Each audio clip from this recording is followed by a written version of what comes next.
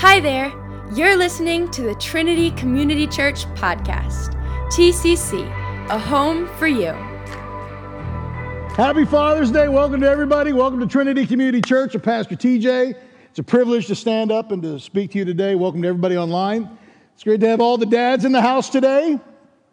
Father's Day, what a unique holiday. I was looking online this week. This is true. So the highest rated holiday that we have, you ready for this, is Christmas. Second is Mother's Day. 20th is Father's Day. Seriously. So between Mother's Day and Father's Day, you've got some big ones like Easter, but then you have things like Arbor Day, Flag Day, Columbus Day ranks higher than Father's Day. Isn't that nuts? How many of you know we got to do a better job? Yeah. Right? We just have to do a better job. So I'm glad that you're here today, and it's glad that we're here to celebrate what it means to be a father. Now, let me just preface what I'm going to say by saying this as well. I'm going to direct my talk today toward our men, toward our dads. Now, ladies, I don't want you to feel left out, but I just feel like today I got to speak it. You're going to be able to grab stuff from my talk. It's going to be great. So do me a favor. Do not send me emails, texts, or any of that stuff. Just go with the flow. Can you go with the flow with me today? Yeah. Trust me, it'll be better. It'll be better for you. I remember when I became a dad. One of our worship guys today, Tyler, is my eldest son. And I can tell you this right now. Those of you that have had children, there aren't enough videos, books, anything to prepare you adequately for the day your child arrives. It's not like the old days where the guys would be somewhere else, waiting for the phone call. Congratulations, you have a girl. Congratulations, you have a boy. Your buddies celebrate, you high five, and then you go to the hospital. The baby's cleaned up, and then there you go. Now, they want the men to be part of the process. How many of you men were in the room when your child came out? I was not prepared for that experience. They give you the blue stuff and the booties and all the stuff, and you get in there, and it's crazy. Let me just tell you something. I saw things. Things I still can't explain. And I distinctly remember being in there, looked at Robin, she was incredible, and then she was also terrifying. I saw a strength I'd never seen before, and I thought, never get this person really mad, you could die. And then I remember when Tyler was there, there he is, they cleaned him up, thank God, and then they handed him to me. And as he handed me, I remember holding him, thinking to myself, everything's different now. I have this little child now, and it's my job as a father to pour into this little kid, to prepare this kid for life that he's not even aware of yet. And it changed everything for me. This holy weight came over me saying, man, now you got a job to do. There is something sacred about being a father. So we celebrate our dads today.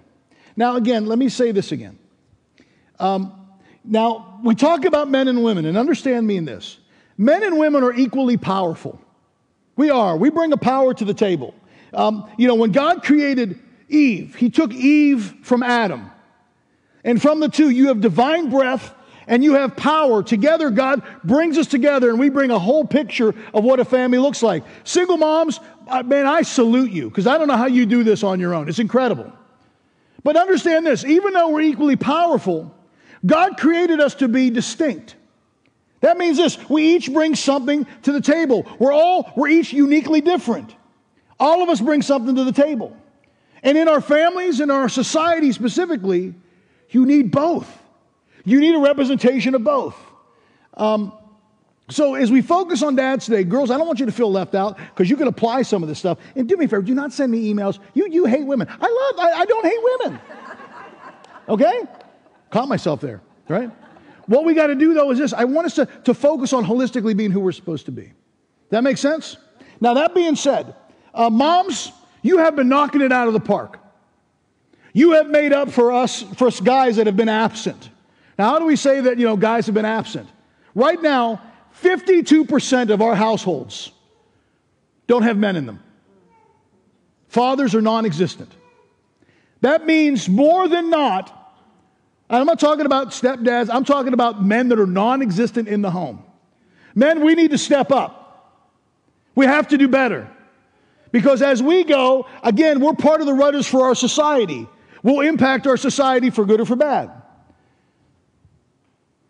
Just like moms, our kids need godly men to impact their lives, to show them what we're supposed to be in Christ.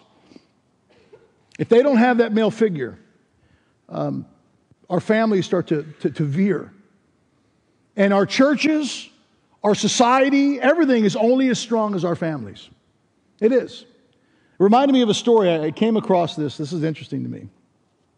Some years ago, officials at Kruger National Park in South Africa, they were charged with helping to bring back this elephant population, this white elephant population.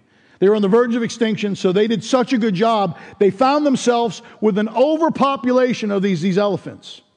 So they didn't know what to do, so they decided we're going to start to take and spread these elephants out over a bunch of other game parks in Africa. So it's really cool actually. They built these harnesses, and the plan was to, by helicopter, take these elephants one by one and relocate them to another game preserve. So this worked beautifully for the juvenile elephants and for the mama elephants, but they found out the big bull male elephants, the harnesses weren't strong enough to carry them and they would break. So they just decided, we're just going to move the juveniles and the mom elephants to the other park, and we'll leave all the bulls at this Kruger Park. And everything seemed like it was going fine. They thinned out the herd, everything was great. Until about 3 to 4 months after they'd moved these elephants, they noticed something happening in this other game park that they moved these elephants to. These rare white rhinos were being killed, and they didn't know why. They found all this kind of devastation. They didn't know what was going on, so they put up game cameras to see if they could figure out if it was poachers or something else was going on. And to their surprise, it was these juvenile elephants. They would get together, they would corner one of these white rhinos, they would stomp it to death, gore it to death, and move on to the next thing. They were just creating havoc all through the park. They didn't know why. They'd never seen elephants act like this before. So they went back and they tried to figure out what was different between the Kruger Park and this new park. And they came up with this conclusion. They were missing the male bull elephants. So they decided to try something. They built stronger harnesses, and they started to transport some of these bull elephants to this new game preserve. And the craziest thing happened. Over a couple months, all of the killings stopped. These bull elephants took the lead in these herds, and one by one, these little juvenile elephants would get right behind the bulls. Those male elephants, the big bulls, would teach these other elephants what it meant to be an elephant. And they fit perfectly into the ecosystem, and everything thrived. How many of you know that we need dads to help release our young men? We need dads to show our daughters what it means to be loved and what it means to have a godly man in their life. Just like you need the nurturing side of mothers to help you out as a man or as a woman, you need, again, the courageous part of a man to help to show you what it means to be a man. I remember years ago, I was coaching football in Denver, and Tyler was in 10th grade. I still remember this. That was a very odd year for us on the football team. We had 4 young men that year in high school on the football team that were going to be daddies. When you looked at the entire team, Tyler was one of 3 students, players that we had on that team, that had a mom and a dad in the home. All of the others were either by single mom or they were in foster care. Of all these football players, 50 football players. So that put Tyler in the minority. He had a mom and he had a dad. One of the kids on our team, he came up to me one day. They used to call me Pastor Coach. They said, Pastor Coach, I need your help. I said, what's going on? He said, well, he goes, I got my girlfriend, a 7th grader, pregnant. And he says, I don't know what to do. He says, I don't know what it means to be a husband, and I don't know what it means to be a dad, and I'm terrified. His dad died at 21 years old. He was a little baby when his dad passed away.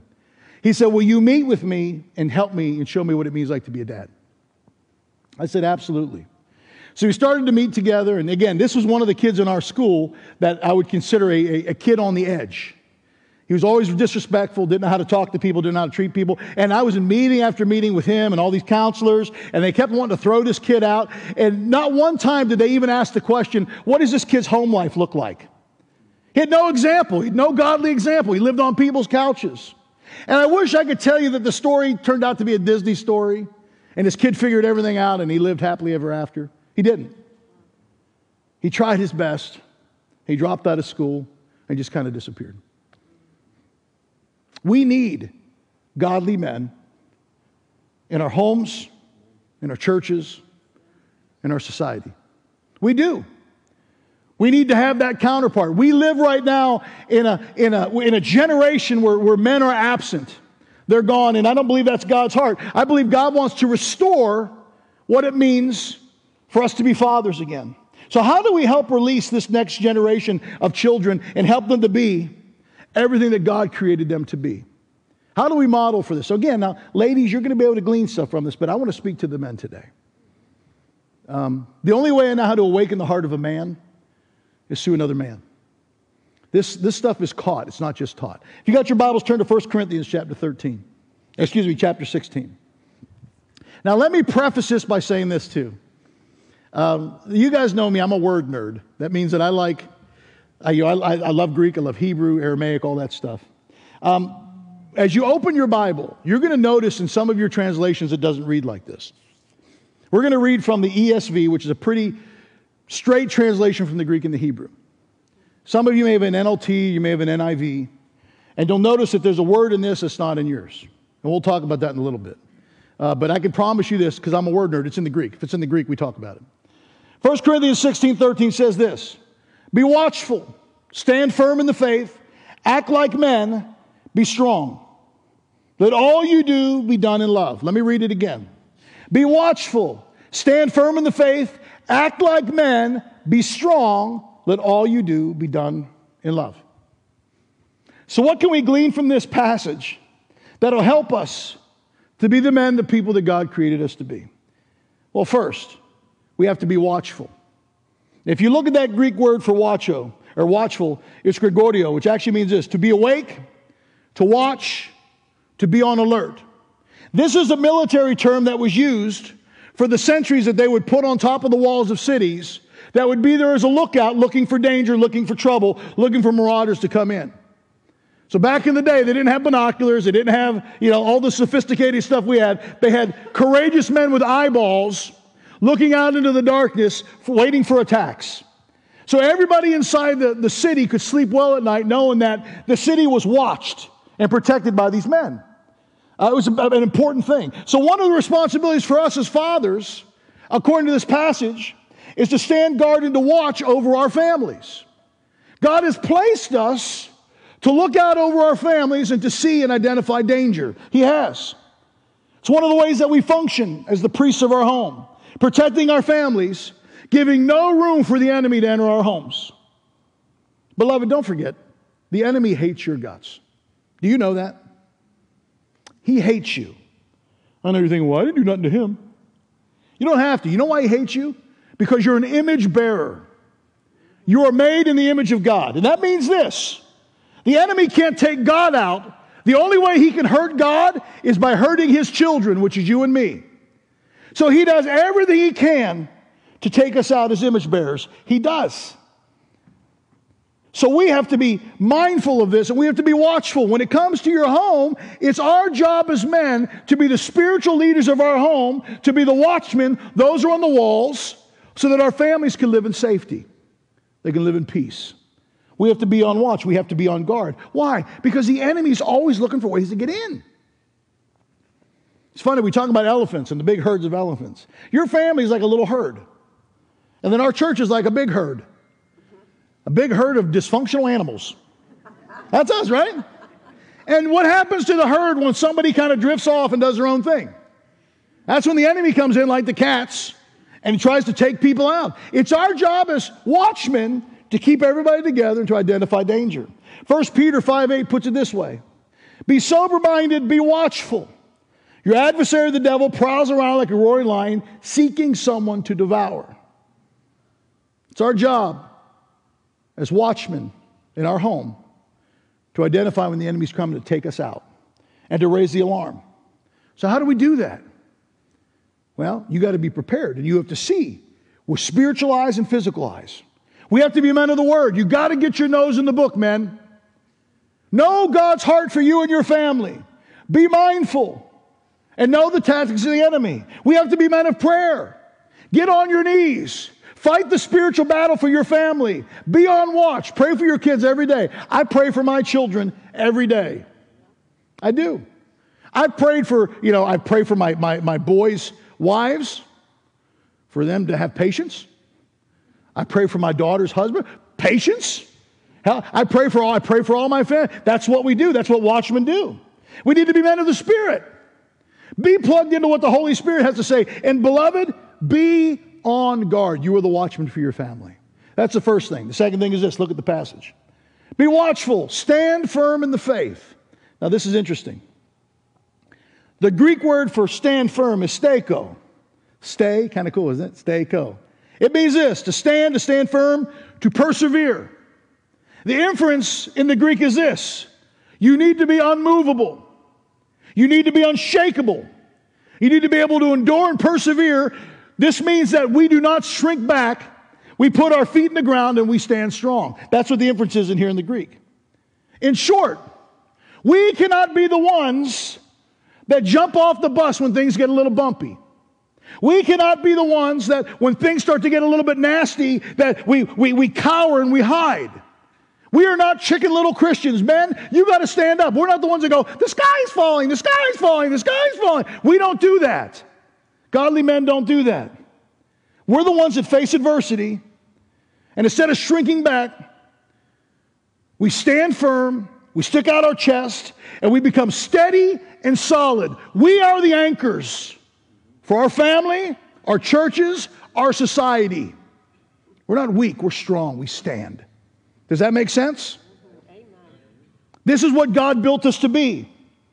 Now know this, you cannot be an anchor point unless you're well planted, unless you have firm footing. You can't be an anchor for yourself, and you can't be an anchor for anybody else. This is why standing firm is such a big deal.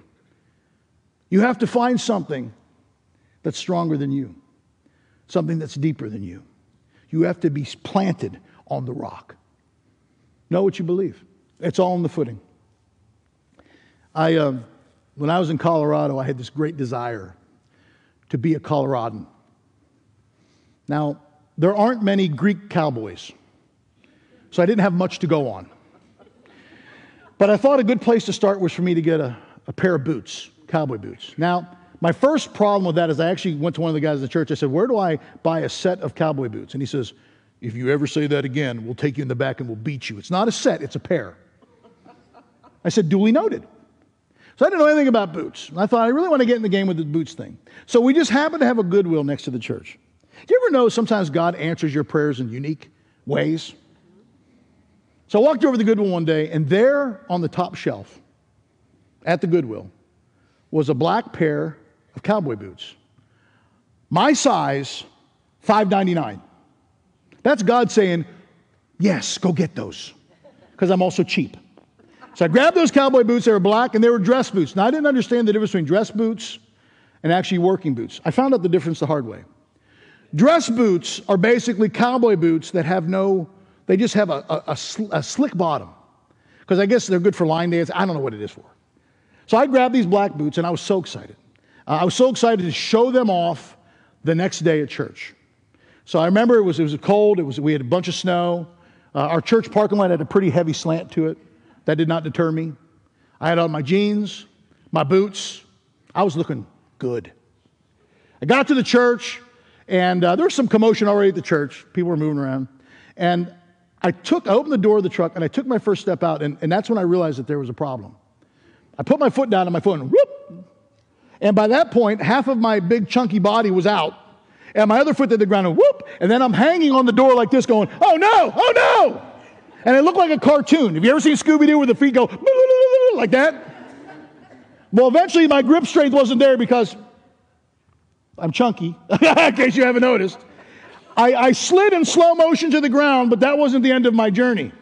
Because of the slant, I started to slide down the hill. Now, thankfully, at the end of the hill, there was a fence, or else I'd probably still be sliding maybe toward Casper, Wyoming. I don't know. And I'm sliding, and all of a sudden, the fence breaks the gravity comes in, and it hits me, and bam, and I go, oh my gosh, I thought, I hope to God nobody saw me. And then I hear it. I poke my head up, and people are watching, they're clapping. But that's not the worst of it. I finally get to my feet, and because of these stupid boots, I can't walk up the hill. So I have to de-boot myself and walk up the hill in my socks. Is there anything more humiliating than holding your boots as you walk up to the church in your socks? I dare say no. It was an awful experience. Why?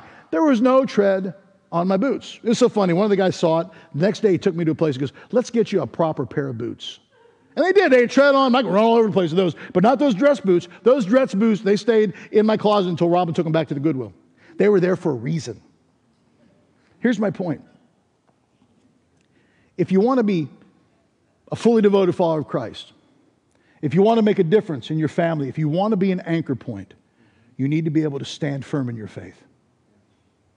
You need to be able to anchor to something that's bigger than you so that you can be an anchor for others. God has called us to stand to prepare us for what we're facing. Well, what are we facing? I'm not talking about you just have to be strong just so you could face your normal day at work. You have to deal with Edith who sits next to you who's just mean. Or that guy Chuck who's just a jerk. That's not why you need to prepare to be able to stand. Do you understand that God has put us as the church, we stand between darkness and those that darkness is trying to get to.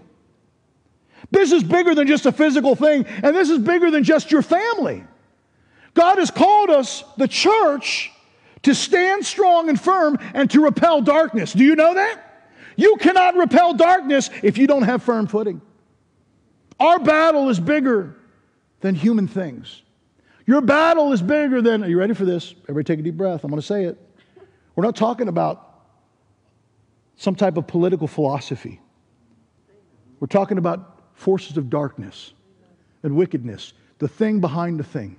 The church is the only force on the planet that God equipped to deal with darkness. And you are the church. I'm the church. Men, God has called you to rise up, to stand firm, and to repel the forces of darkness. If you got to, it's a whole lot tougher to repel the forces of darkness than it is just people. Well, how do you know that? Well, the Word talks about it. Look at Ephesians 6:11. It says this. Put on the full armor of God so that you can take your stand. Everybody say stand. Against the devil's schemes. For our struggle is not against flesh and blood, but against the rulers, against the authorities, against the powers of this dark world, and against the spiritual forces of evil in heavenly realms. Therefore, put on the full armor of God so that when the day of evil comes, you may be able to stand, say stand, your ground, I lost my place, and then after you've done everything, to stand, say stand. Look at 14, stand, say stand. You think Paul's trying to tell us something?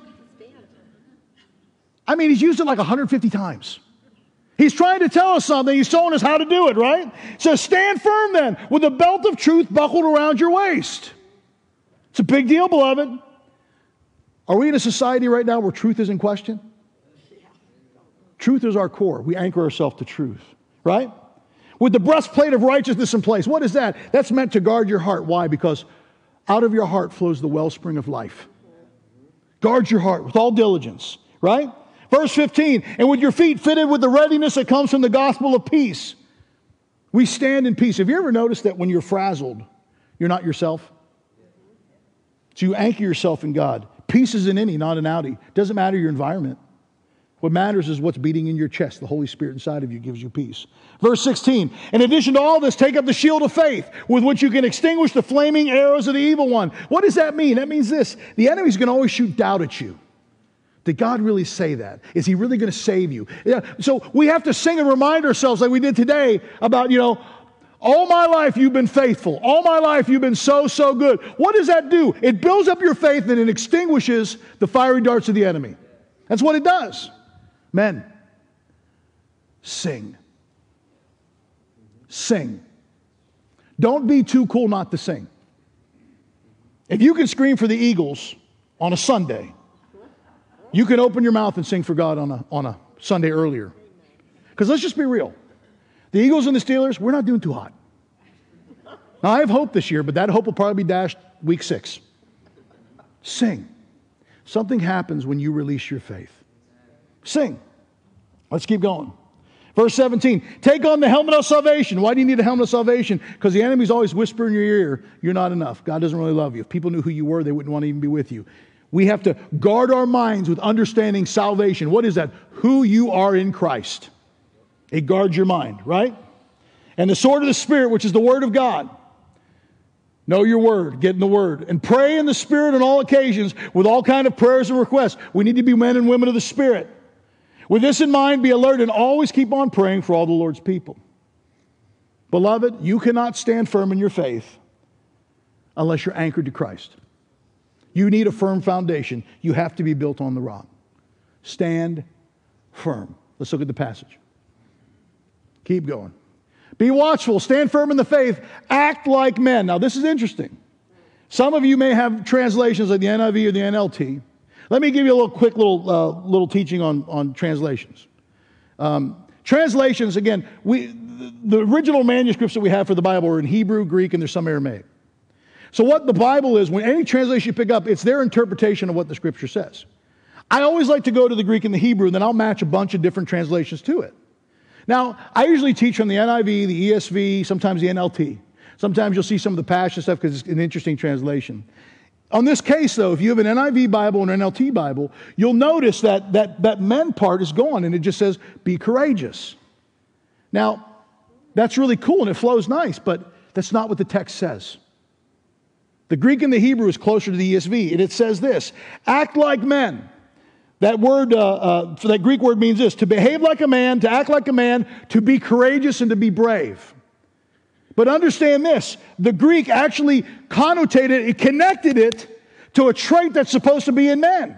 So what is Paul telling us here? Paul's reminding us that spiritual manhood embodies courage, not just control. Did you hear me? We're not talking about bullying here, we're talking about courage. Spiritual manhood embodies courage, not pushing people around to express your dominance. Just because you're a tough guy doesn't mean you're courageous. There's a difference. So what does it mean to be courageous? This is the definition of courage. Not deterred by danger or pain, to be brave. Now, does that mean that men are never, that we're not afraid? No. We're afraid all the time, mostly of our wives. You ever notice when your wife's upset, what's the first question you ask, men? Is it me or one of the kids? Oh, it's him? Oh, thank God. You're right, he is a turd. You're right, I don't even know why we had him, right? Being courageous doesn't mean that you're not afraid. Being courageous doesn't mean that we overpower everybody around us. It also doesn't mean this, we don't hide and we don't cower. We're not led by fear, beloved, we're led by faith. That's what God built us to be. So what does it mean to be courageous? It means this. It means that when we face uncertainty and the unknown dangers of life, we don't shrink back from those situations. We lean into them and we meet them head on. There are times that you just have to meet things head on. That's courageous. That's being courageous. Doesn't mean we're not afraid. It means that we move past our fears and we meet the uncertainty with what lies ahead. That's what it means to be courageous.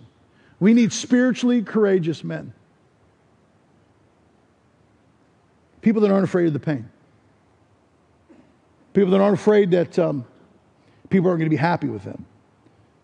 They're obedient and they're open to what God wants them to be. Let me introduce you to one of my friends. This guy, his name is Tom Rowley. Tom's a good friend of mine. He's a policeman in Inglewood, Colorado, and he was a coach on the football team. He's a police officer in an SRO, which means that he was the police officer stationed at our high school. Our high school was about 4 miles from Columbine. So that area of Colorado is very aware of what it means to have to deal with active shooters in various locations, whether it's a school, a movie theater, a YWAM facility, whatever. They've had many issues there. And I remember one day we were there, and he was a coach, and you got some kids on the football team, and they were giving Tom a hard time. And I pulled him to the side after Tom had to leave. He was in his uniform. I said, "Why are you guys giving Tom a hard time?" Like, "Well, he's just Mr. Officer Rowley's just a jerk. He's at the school and he's always giving us a hard time, and he's always getting us to class, and he's just a jerk. So we got no respect for him, no respect at all." I said, "Well, let me tell you something about Officer Rowley. I said, if somebody comes in this school with an intent to harm you, I said, if I'm here as a coach or your teachers are here, we have one job. Our job is to get you out of the school and get you to safety. That's our job. I said, now Officer Riley's got a different job. His job is to enter the building and to run to the danger and to take the danger out, and if he has to give his life so that you would not experience harm or death. So as we run out, Officer Riley runs in to meet the danger. I said, do you think maybe you could cut him a little slack, knowing that he's ready to give his life for you, even though you treat him like a tremendous turd? And I remember the kids just sat there quiet. And one of the kids said, we never thought about it like that. I said, it's true. Now, for that little group of kids, something must have connected. And they treated Tom better because they understood that. Again, what does it take for us to have enough courage to run in to meet the danger to protect our families? Sounds a lot like Jesus, doesn't it? Laying down his life for his friends, even people that they don't know. So for us to be courageous men, what does that look like for us? Where do we find our courage when we're afraid? Well, we find our courage in the Lord. You don't have to be everything, but you have to know the one that knows everything, that has everything. God will give you everything you lack. In fact, Paul put it this way. He says, when I am weak, that's when I become a portal for God's power. This is what Psalm 31:24 says. Be strong and let your heart take courage, all of you who wait for the Lord. Men, if you're here today and you don't know what to do and you're afraid, I want to encourage you to wait on the Lord.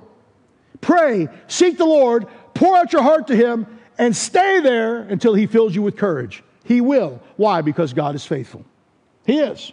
John 14:27, Jesus put it this way. Peace I leave with you. My peace I give to you. Not as the world gives do I give you. Let not your hearts be troubled, neither let them be afraid. How can we be courageous? We know that Jesus is with us. Today more than ever, we need courageous men to stand up. Be courageous. Let's look at the passage. Be watchful, stand firm in the faith, act like men, be strong. Now this is interesting, this word for strong in the Greek. The tense in the Greek is important too. And basically the connotation is this. To continue to be stronger and stronger and stronger and stronger. This isn't just be strong. This is grow in your strength. That's what Paul's saying here. So basically what he's trying to get across to us today is this. We should be getting stronger every day. The growing stronger process never ends for us. The day it ends is the day that we take our last breath here and we take our first breath in heaven. You should be growing stronger in your faith till the day that God calls you home. We model for our children what it means to continue to be stronger and stronger and stronger. You need to be better today than you were yesterday. You need to be stronger in your faith today than you were yesterday. So in our family, we have 3 children. We have 3 children because we did not want 4. 3 was the end. And we're like, there's no more after this. And we've had an interesting dynamic in the house. I've got my beautiful daughter, Tori. I have my bonus daughter, McKenna. And then I got my 2 boys, Tyler and Toby. Now, my boys are constantly, when they were little, we would wrestle because that's just what boys do. And as they've grown older, they continue to test their father's strength. They're looking for the day that they beat dad and dad shrinks and goes, no, you're too strong. I just can't do it anymore. Now, I'm happy to report that day has not arrived yet. Because, again, there's a few reasons why that day has not arrived. 2 reasons. The first is this, especially with my youngest son, Toby, who's really tall. He doesn't understand having a low point of gravity and safety. He doesn't understand what that does. He's real tall and lanky, and I'm very low to the ground that I can get into places he can't get. In short, I'm chunky. He doesn't understand that. And they also don't understand this. I am willing to go places to hold on to my strength that they're not willing to go. I'll pinch, I'll poke, I'll rip on shorts, I'll do whatever I can to get into their heads, and then I just jump on them, and then I let gravity take over, and it's done. They're usually done. So we were at the beach just last week, and Toby, we're just hanging out at the house, and Toby walks past me. He's got a big shoulder. He goes, "Hey, Dad." And he hits me. I go, "Huh. Somebody wants to get froggy. Let's go." So he comes in. I kind of give him a little push. And he comes in, and then we lock arms like a T-Rex and Godzilla. We're like right there like this. And again, I got the low center of gravity. Everything's great. And but we had a problem. The environment, I did not survey the environment properly. We went to the beach, and Robin does not like the beach, like the sand. Not a big fan of the sand, but she's a big fan of the boardwalk, funnel cake, ice cream, and skee ball. So we did a lot of skee ball this weekend so she could win prizes for the kids at kids' church. So we blessed them with all these little stuffed animals. So as we're wrestling, I stepped on a little stuffed, I think it was a koala. And I slipped and I fell down, and Toby was like, "I finally did it. I finally beat Dad." And I said, "No, you didn't. It was a koala." Threw the koala down and jumped on top of him like a puma, a chunky puma. And I won, so we're still good. Here's the point. Again, I think it's beautiful that the kids continue to test and see and grow in their strength. Beloved, we have to do the same thing when it comes to our faith. Don't be satisfied with where you are. Don't think you've arrived. Don't say, "Well, it's not worth going any deeper." I don't care if you got gray hair, no hair, or blue hair. It doesn't matter to me. You have to continue to grow and become the person that God's created you to be. Men, continue to grow and become the man that God created you to be. And be a model for your faith. Show your children what it means to be a model. 2 Peter 3:17 puts it this way. It says, "You already know these things, dear friends. So be on guard, then you won't be carried away by the errors of these wicked people and lose your own secure footing. Rather, you must grow in the grace and the knowledge of our Lord and Savior, Jesus Christ." Your kids should see you growing in your faith. Your kids should catch you all the time reading your word. Your kids should stumble upon you all the time praying over them. Your kids should see you in worship, your hands up. They should see men that are sold out for God. Roger put it beautifully. Your kids should see somebody that possesses an active faith. They should see it in you. They should see you as you grow in your faith. They should celebrate your victories, and they should also learn from your failures. Do you know that you can fail right? You can. If you failed, make it right. Apologize. I know how many of you remember the old Happy Days movie, the old Happy Days TV show? I remember still the episode with the Fonz where he had to say he was wrong. And he couldn't say the word. Remember, because I was couldn't get it out. Couldn't get it out. Don't be that. Don't be the Fonz. Don't be that guy. Be quick to repent. Model for them what it means to be Christ-like. Let's bring this thing home. Be watchful, stand firm in the faith, act like men, be strong. Let all that you do be done with love. Now, I know, men, that sometimes when we talk about love, it's uncomfortable for us. We don't know what to do with some of it. Because all of us have been brought up differently. Some of you have been brought up and you were taught that men cannot show any affection at all. Affection is weakness. You can't show any emotion, and you're in the family picture, you're like this. And they're like, "Smile," and you're like, "I am smiling." Some of you have been brought up like that. Some of you have been brought up the other way, and you cry over a kitten that runs across the road. "Don't let him die!" It's all different stuff. The point is this: love is complicated for us. But even though it's complicated, love for us as a believer has to be our center. Everything we do, everything we say, comes from the place of love. Even when we correct people with the truth, it comes from love. By the way, let me just say this. We need to be careful. If we're always looking to correct people, it's probably not coming from the best place. I think Jesus talked about something about a log in your eye. So we speak the truth to people in love. Everything we do is filtered through love. Now, all of us in our families have been brought up with different love experiences. For example, my wife's family is they're Irish, Welsh, English. They're a very unemotional people. They sit down, eat a meal in 7 minutes. There's no conversation. They don't use spices, so there's no joy.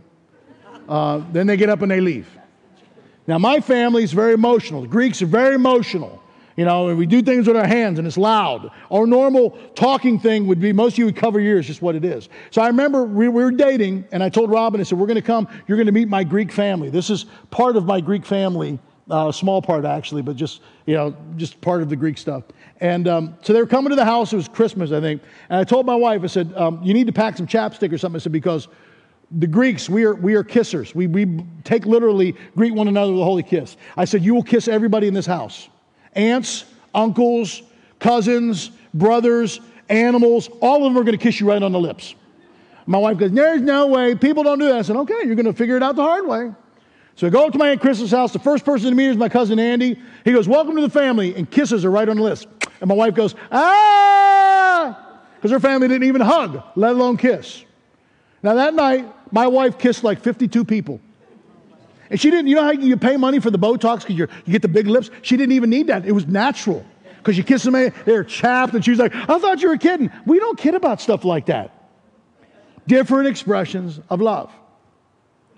Men, I don't know what your background is, but it's your job as a man, a biblical man, to be a model of what love is for your family. Men, we teach our sons how to treat women. We teach our sons what it means to be a man and what it means to love. We teach our sons how to healthily express their emotions, how to lead well. Men, we teach our daughters, we show them what their worth is, and we show them what to look for in a mate. If you don't show them, there's a wahoo out there that's willing to show them all kind of stuff. It's our job as men to set that line, to set that bar. Men, show them what love is. Tell your children you love them. Ready for this? Make it weird. Tell them you love them with your words. Tell them you love them with your affection. Hug them. Let them know they're precious to you. Don't wait till somebody gets sick or somebody has to die before you express love to somebody. Please. If they don't find love here, if they don't find love in you, they'll look for it in another place. Church, we need to be a house of love. I long for the day when people mention Trinity, where they go, yeah, you want to go there because they'll love you. Not like, I don't know. They're scary and they think they got it all, they're all that in a bag of chips. If we want to be a house of grace and a house of restoration and a proper example of who Christ is, we need to be people of love. Let everything you do be saturated in love. 1 Corinthians 16:14 says this, let all you do be done in love. Philippians 1:9 says this, and it's my prayer that your love may abound more and more with knowledge and all discernment. So there you go. We've talked about what it means to be a godly father, a godly man. So what do you do with it? As I was going through my stuff today, and maybe as we were going through each word, the passage, you're like, yeah, I got that one. And you're like, maybe some of the other ones, yeah, I don't do that well at all. I didn't speak today to condemn anybody. Today, we looked at a passage so that you have something to shoot for, so you have something to understand. So what if you don't measure up in some of these areas? That's fine. Take those to God and ask Him to build these things inside of your heart so that you can lead your family well. So that you can be a part of who God wants you to be, not just for your family, but for this church and our society. Beloved, we need to see again our men rise. Not so we can beat our chests like orangutans, but so that we can treat those around us like Jesus treated the church. He gave His life for the church. We're here to give our life for our families, for our churches, for our society. Because that's what men do. I'm going to invite Kurt to join me. He's one of our elders. He's going to pray over our men. I'm going to ask all the men to stand up. Stand up, don't be shy. Just to let you know, too, we've got gifts for men on that back table. There's a little multi-tool that, with that, you can disarm a bomb. You can, somebody's making signals in the back. I can't tell what they are. I don't have my glasses on. Oh, he's got it. Yeah, Kevin's got it. You can disarm a bomb. You could fix a carburetor. You could even, skin a frog. I don't know. You can do all kinds of stuff with it. There's also barbecue out there for all the guys too. So we love you. Kurt, take it away, brother.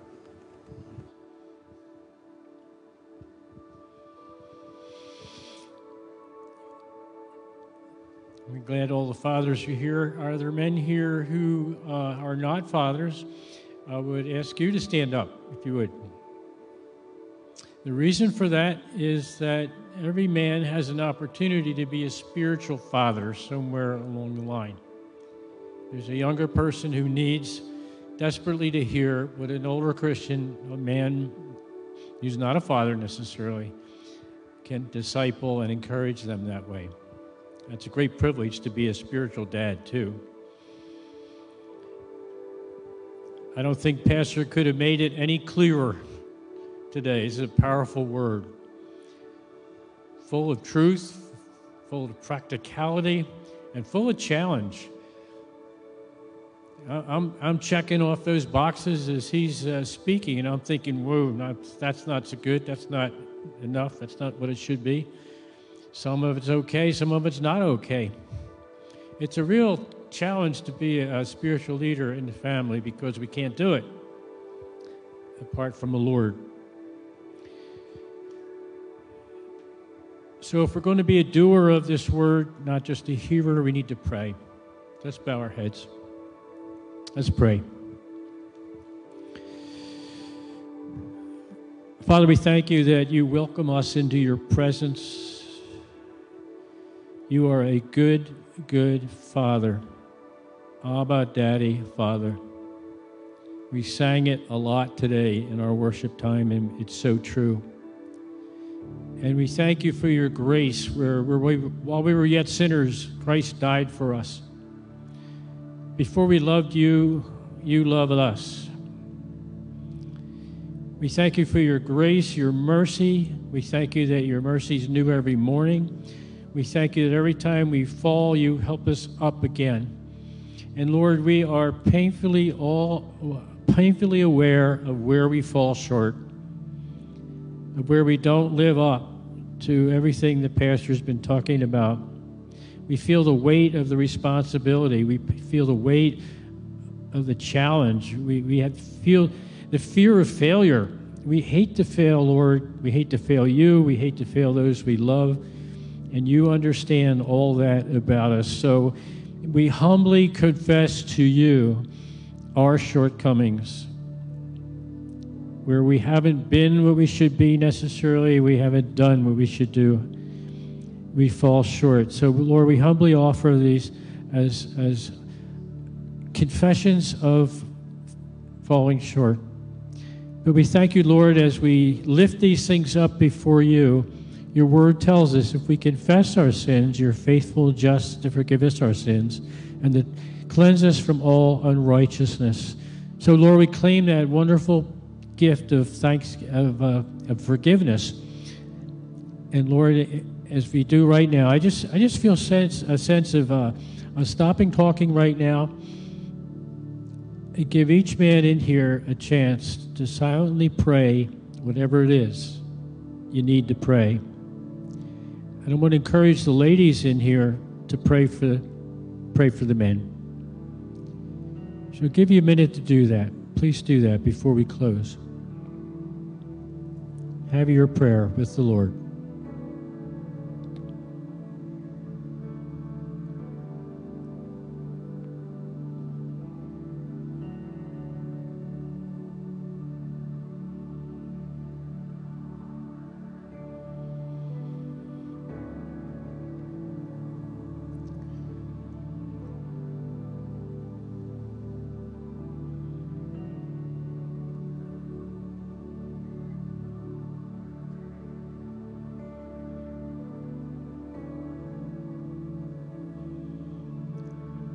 Just be honest with him. He loves you unconditionally, but he wants to hear your confession.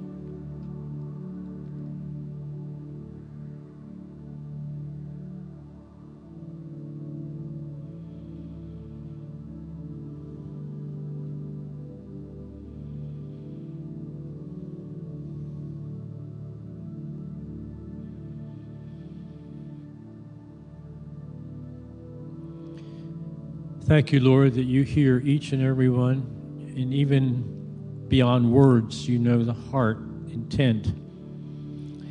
So, Lord, we corporately ask you for your help now. We ask you, Lord, we thank you for forgiving us. We thank you for receiving our prayer. But we ask you to help us. So God, we pray, all of us pray, that we would have a greater anointing of your Holy Spirit, that you would raise up the fruit of the Spirit in the love, the joy, the peace, the patience, kindness, goodness, gentleness, self-control, all the things that your Holy Spirit builds into our lives so that we can love and we can lead the way you want us to love and lead. We thank you, Lord, that your word assures us because you love us and because your word says if we ask, we would receive. If we seek, we would find. And if we would knock, you would open the doors to the blessings we need.